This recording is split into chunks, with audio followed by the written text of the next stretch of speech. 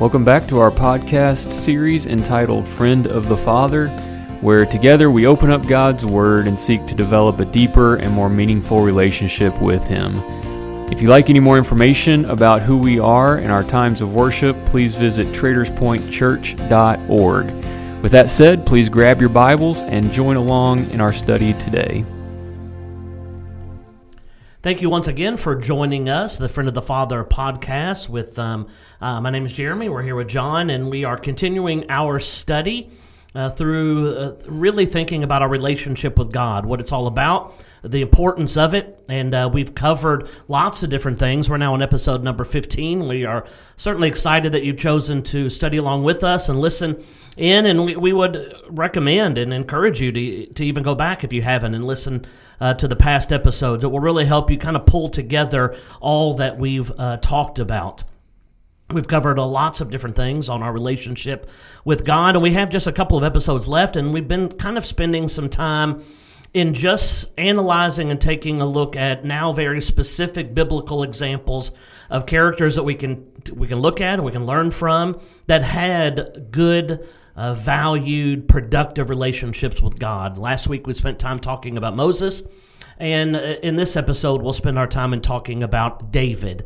Now, David is somebody we've already talked kind of a lot about. He certainly has popped up several times throughout our study, and we've got a couple of kind of specific instances of the life of David that I think really kind of showcase his relationship with God. And the reason I like these two particular moments, one of them certainly not a glowing endorsement of a time in David's life, but they seem very real. They're very relatable in a lot of ways. And I think it gives us good insight that someone as real as David and even as relatable as David. I think Moses is very similar to that, very real, very relatable in how he reacts to certain things and how he handled himself. And I think a lot of ways David is the same way. And so there's a lot to be learned by taking a look at David, who may go through things in very similar kinds of ways that we go through things, and then ultimately how he handled his relationship with God. I guess we'll start kind of big picture, and maybe where we've spent the most time in talking about David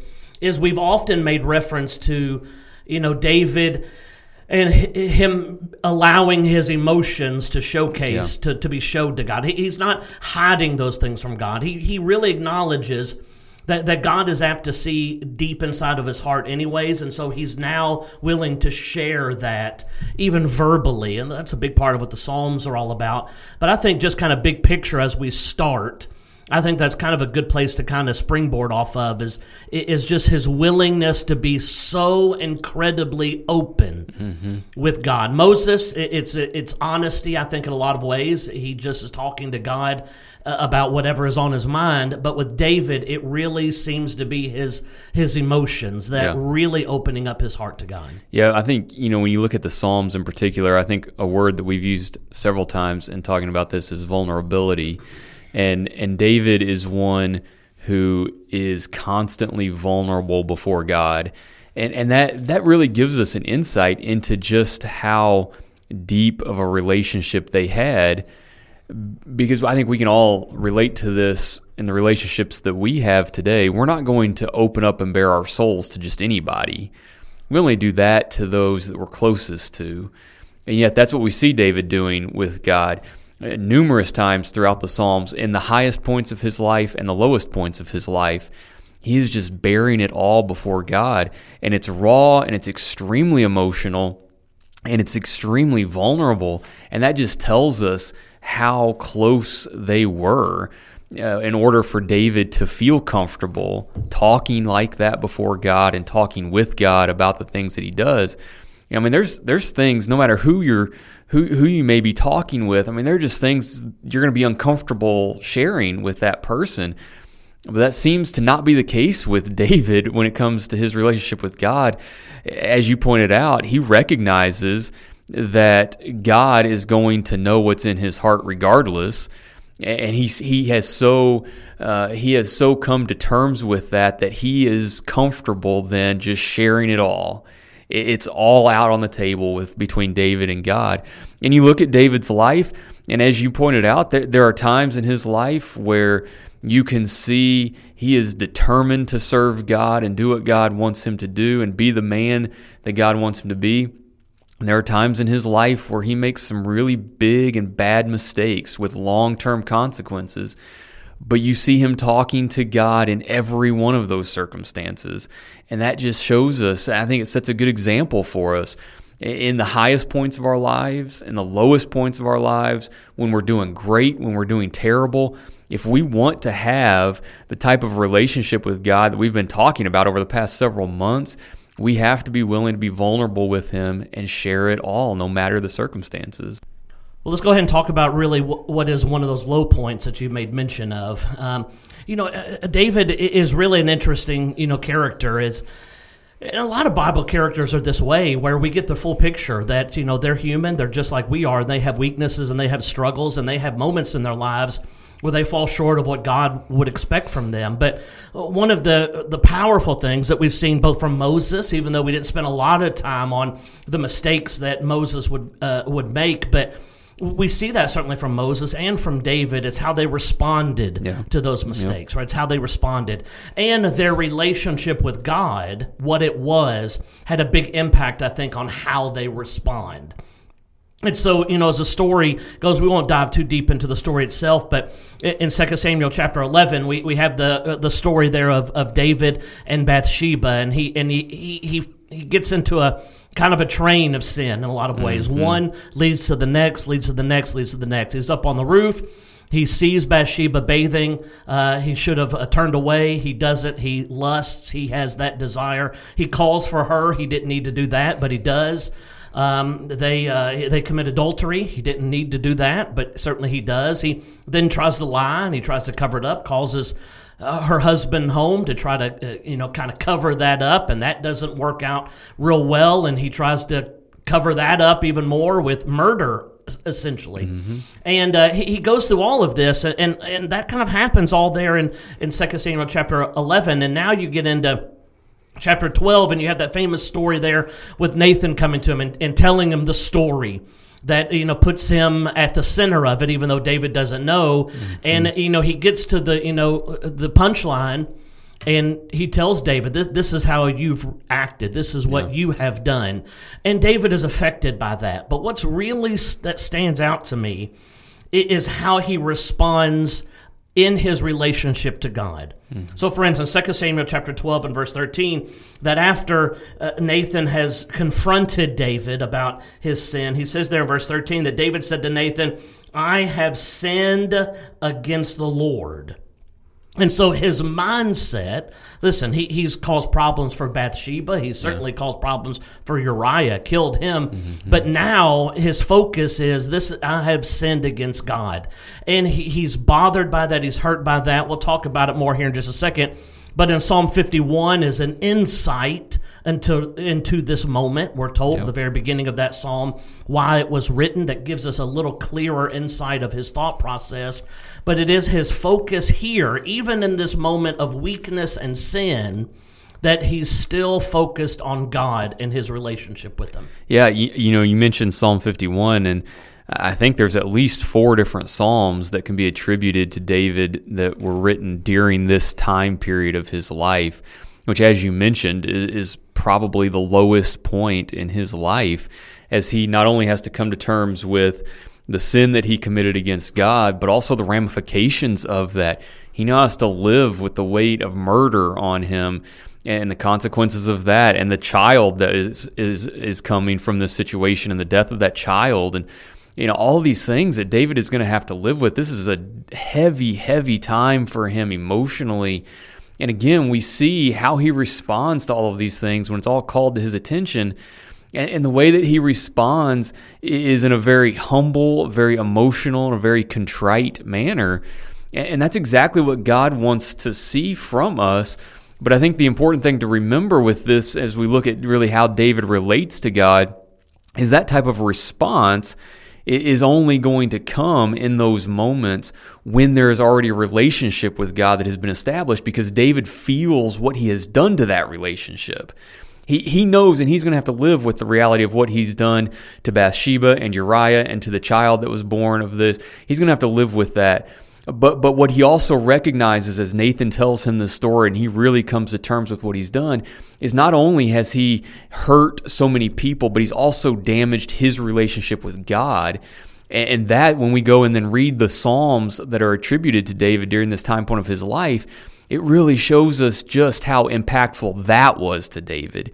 He recognizes how damaging that is, and he knows that if he wants to continue to move forward in his life, he has to repair that relationship. There's only so much he can do with the physical consequences of sin, but he recognizes that God is what has gotten him here to this point. And we may talk about it here in a moment, but in 2 Samuel chapter 7, just a few chapters prior to this, as the story is being told there of God having this covenant that he is making with David, God tells David that I took you from the sheepfold, from following the sheep to be ruler over my people, and I've been with you wherever you've gone.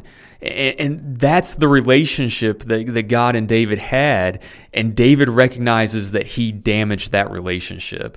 And the weight of that is weighing on him so heavily, and I think that's what leads him to write such emotional psalms that we see coming from this. Yeah, we've made mention of Psalm 51, and I think there are a couple of verses there in that chapter that really showcase this idea, right? It showcases this idea of him really concerned about his relationship to God and how he has damaged that. Yeah. And so in Psalm 51, this is a psalm written specifically about this time. Really, the title of this psalm at the very outset, a psalm of David when Nathan the prophet went to him after he had gone into Bathsheba. Mm-hmm. And so it's at that exact same time in two passages, one verse 4. Against you, he's talking to God, against you only have I sinned and done this evil in your sight. And so his focus is on God. His focus is on what sin has done. And then when he's talking to God in verse 10, which we talk a lot about, right? Create in me a clean heart, O God, renew a steadfast spirit within me. But it is verse 11 where he is really talking about his relationship with God, where he says, do not cast me away from your presence. Do not take your Holy Spirit from me. Yeah. Restore to me the joy of your salvation. And so you have him understanding that because of this devastating sin that I have committed, it has caused a rift in between me and you. And David's not interested in that. And so he acknowledges that sin. He lays that sin before God, and he begs of God, let's renew our relationship. Do not leave from my presence. Don't take your Holy Spirit away from me. And it is that understanding of what sin does that we read about in passages like Isaiah, right, that tells us that it is our sin, our iniquities that separate us from God. It is that level of understanding, and then now his value on that relationship that stand out. And for us, it's got to be the same way. Not just our understanding of sin and our acknowledgement of that, but our understanding of what that does. Yeah. And if we have a high value on our relationship with God, that's what we've talked about over the past 15 weeks, right? And we have that high value on our relationship, man, sin is going to be devastating. It's going to be devastating because now that relationship with God is severed in some way. Now, what can I do in order to restore that relationship? I've got to get rid of that sin. I've got to acknowledge, confess that sin, repent of that sin, and now that relationship that I had with God can be restored. And we see that with Moses, most certainly, and we see that with David. And that same exact thing can play out in our lives. Yeah, and I think verse 11 in Psalm 51 is so impactful because David has witnessed firsthand God doing exactly what he's asking God not to do to him with Saul. And if you go back to 1 Samuel chapter 16, when God is anointing David to be the next king, we're told that God took his spirit away from Saul and he gave it to David. That's the picture that's painted for us there in 1 Samuel chapter 16. And because Saul had turned his back on God. He was no longer going to serve God the way that God wanted him to. And so as a consequence of that, God took his spirit from him and he gave it to David. And so David has seen what happens when somebody turns their back on God. And he wants to make sure that God understands, God, I'm not turning my back on you. I have sinned. I acknowledge that. but please do not take your spirit from me. And the beauty of this is that, almost in an essence, God recognizing how impactful that could be. He told David in 2 Samuel chapter 7, again, verse number 15, that his mercy wouldn't depart from David's family the way that it had from Saul. And that's prior to this sin happening with Bathsheba. And so you can see how David has witnessed before God's Spirit being taken away from someone who turned their back on him, God reassuring David in 2 Samuel chapter 7 that his mercy will not depart from him and his family like it did from Saul. And then you see in Psalm 51, after the sin with Bathsheba has occurred, David imploring God, please don't take your spirit from me. And so David recognizes just how necessary that relationship is. He does not want God to leave him. He knows that he needs him. He's the only reason that David is where he is because of this relationship with God. And so in this deep and dark time of David's life, he's imploring God, please don't turn your back on me. And of course, we know that God didn't. God is going to keep his promises that he made to David. And yet we see the emotion of the potential of losing that bond really weighing on David as he writes these Psalms. Yeah, and you start to really understand, especially as you work through the book of Psalms, and certainly David's life through the writings of Samuel, but you get a picture of how heavy he leans upon his relationship with God, right? Yeah. I mean, you get that picture because he is so vulnerable. He is so open in the way that he writes. And so, I mean, we certainly don't have the time here to cover all of these instances, but just in general, I mean, think of the amount of times in his life or the percentage of his life that he was literally running from his enemies, whether that be Saul, whether that be other nations, whether that be his own son with Absalom. I mean, he was running. He was what you would think would be full of fear, right? Yeah. But he writes in the book of Psalms that because of his relationship with God, he's able to push aside that fear. There's nothing to be fearful of. There's nothing to be afraid of. And from our perspective, or the world's perspective, you would think there's lots to be afraid of. Yeah. But it is because of his relationship with God that gives him that courage, that gives him, that feeling of safety. It is David that uses words like fortress and shield and rock. And you start to see how important this relationship is to David when he starts to use words like that. And you start to analyze his life, certainly that early part of his life when he was on the run as much as he was. Yeah, I love there in 2 Samuel 7 as David's responding to this covenant that God is making with him. He uses the phrase, or we're told that he sat before the Lord and he said, "Who am I, O Lord God?" There is this humility that just shows how sincerely David recognizes who God is. And he's done that from very early on in his life. Even though he is a great man, a powerful man, a king, he has everything a human being could ever want or desire. But when he sits before God, he recognizes his place in that relationship. And that is something that, when we talk about David, oftentimes we'll reference the fact that he was a man after God's own heart. Right. That's the type of man that God was searching for when he was looking for the next king, and he found it in David. And a man after God's own heart, one of the qualities or the characteristics of someone like that is humility. And we see that in David. Even though he was bold and he was courageous and he was confident, he was humble before God. And that even furthers our understanding of what it means to truly have a relationship with God where I recognize who I am before Him. Yes, we can have a relationship that is built on love and compassion, but when I sit before God, He is God and I am not. And I recognize my place before Him. And David is a great example of someone who is able to do that. And I think when we see we've talked already about the vulnerability and the emotion that we see in the Psalms, those are all made possible because of the humility that he has. He recognizes that in his worst moments, he needs God. He can't get through this without Him. And when he's running from Saul and he's unsure about what the future may hold, he needs God.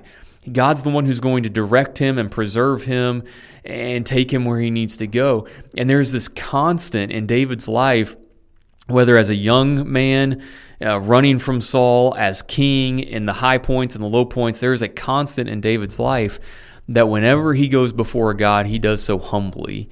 And that's a great lesson to me, as all this is about trying to build a stronger relationship between us and God. Humility has to be one of the cornerstones of that relationship, because that allows me to sit before him and understand who he is, and that gives me the proper perspective when I approach God. Yeah, and it is his perspective that really drives him in so many things. You made mention of 2 Samuel chapter 7. We'll spend just a couple of minutes there.